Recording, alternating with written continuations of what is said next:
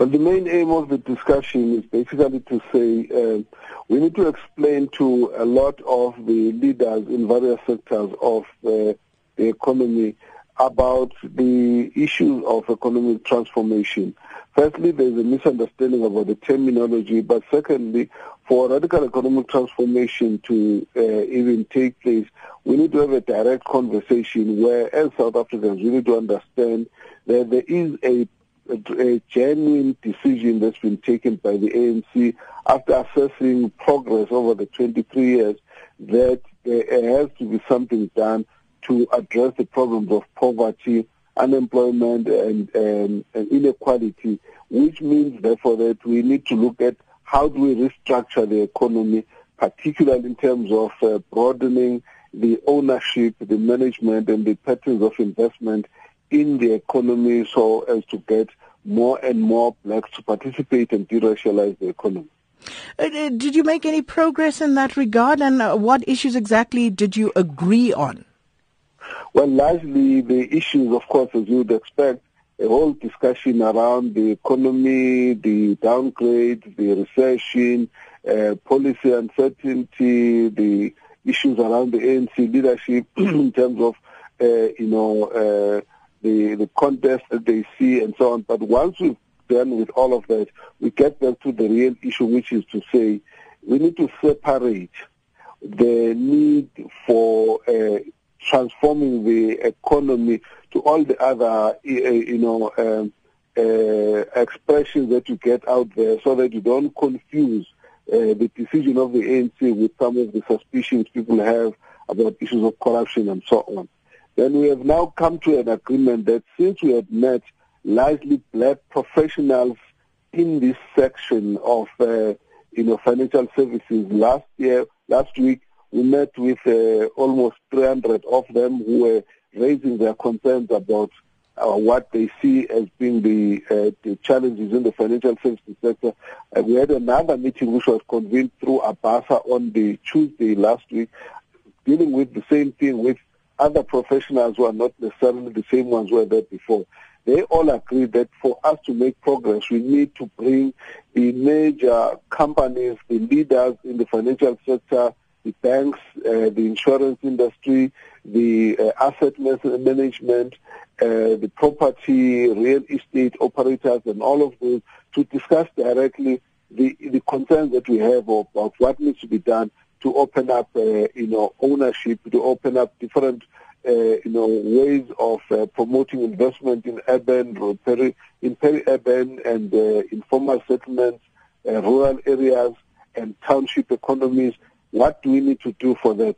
So the discussion last night, we came to an understanding that we will actually work together to create that summit where all the financial services sector, companies and professionals and leadership will sit and discuss that matter. So we will be having a meeting, a preparatory meeting, which will bring those black professionals in Abasa, in BCAP, in SAfm, and all of these professional bodies, together with political leadership, with the major players as well, such as BASA, such as AFISA. These are the organizations that control the largest amount of resources in the country. The big, asset management companies that decide on where investments need to go. This discussion is important because there is an estimated 700 billion rand that is not invested, and we need to be able to open up that discussion, as well as the way that banks and some of the financial institutions and the investment groups see black owners, black entrepreneurs as more risky than white entrepreneurs. So this discussion needs to be put on a common platform where everybody is there and we discuss it.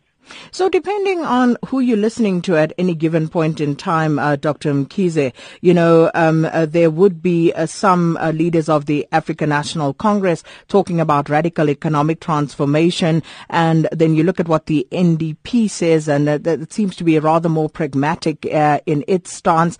But Have you come down to any of, the nitty-gritties regarding job creation? Because there were clear targets set in the national development, the government's new growth path. Have you spoken about that at all? Have you spoken about how you plan on achieving any of those targets? I think the issues are all linked, because what we deal with as we speak is what is it that needs to be done to the economy to be able to increase the numbers of jobs that are created, to be able to increase the participation of what we call black industrialists in the economy, to deal with the issues of investment in the neglected parts of the country where the unemployment levels are much higher. All of these issues have to be discussed in a common platform, and so that's what we're discussing. Now, the National Development Plan is the adopted plan that all of us need to follow as a guide to where the country should go. That is the plan that indicates that by 2030, we should have reduced the unemployment as far down as about 12% and go further towards 6%. This is the one that is looking at us focusing on ensuring that we not only increase the growth in the country to beyond 5%, but we must also increase the trade levels between us and the rest of the African states in the continent, so that this trade levels go up to about 27%. So that still remains as a guide. But obviously, where we are, we're at a point where we need to find each other on the fact that the issue of radical economic transformation is not just an issue of populism. It's not just an issue of people who are trying to loot. It's an issue of us having to address the fundamental weakness of the economy of South Africa. Indeed, it's important that that discussion must be held with those who do control the large resources in the country, and the discussion needs to be understood as a way of South Africans trying to find a solution for themselves.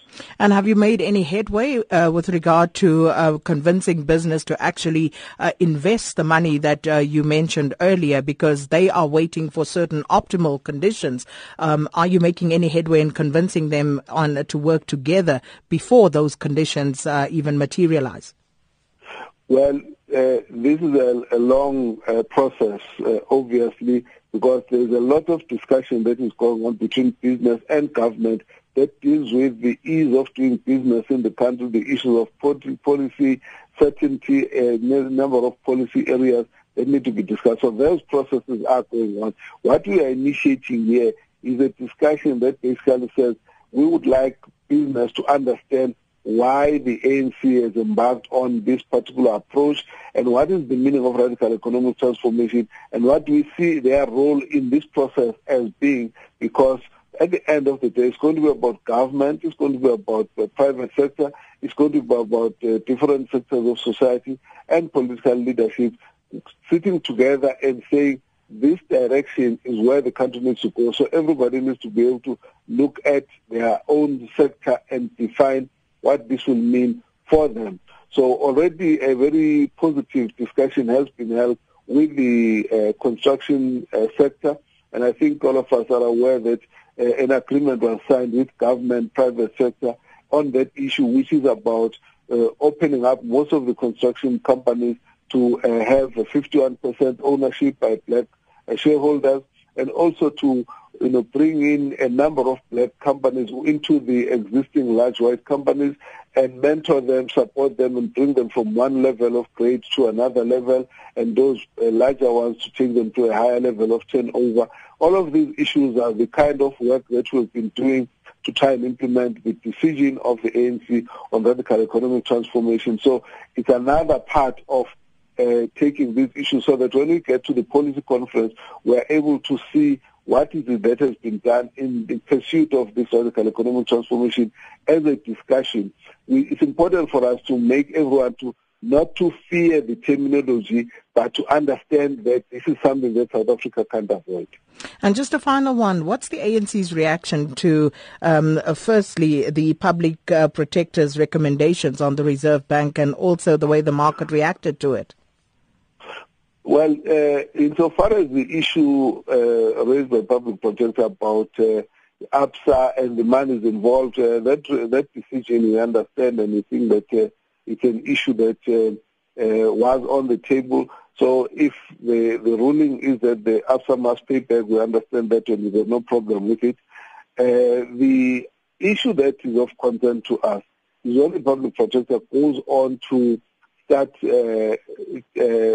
saying that there should be a change in the role of the Reserve Bank, the Constitution must be changed, and so all of those issues. Now, we think that that's outside her mandate, because her focus should be about seeking redress for all those who feel that there was injustice done and that the existing policies were not applied fairly to them and that there was irregularity or corruption and so on. That is what we expect her to do as a Chapter 9 institution. Now, once you start making policy decisions or political statements of that nature, it becomes very difficult to understand how she comes to that, because the issue of the Reserve Bank and the role it should play was defined in a constituent assembly that was ultimately the body that adopted the Constitution. And we don't say that it doesn't need to be changed, but we're saying she's got the right department to be focusing on it. Now, if this matter arose in our next week's policy conference, it would have been a different matter. If it arose in the National Assembly in Parliament, it would have been a different situation. If it arose in a matter that was in a constitutional court that brought up this matter, it would be a different matter. So I think that the Public Protector's focus on it has gone beyond her mandate. The issue of ABSA is within her mandate, and the ruling is fine. I think that we all will understand. And the other one, I think it's an issue that's outside the mandate of that office. Dr. Zweli Mkhize, thanks for your time this morning, ANC Treasurer General.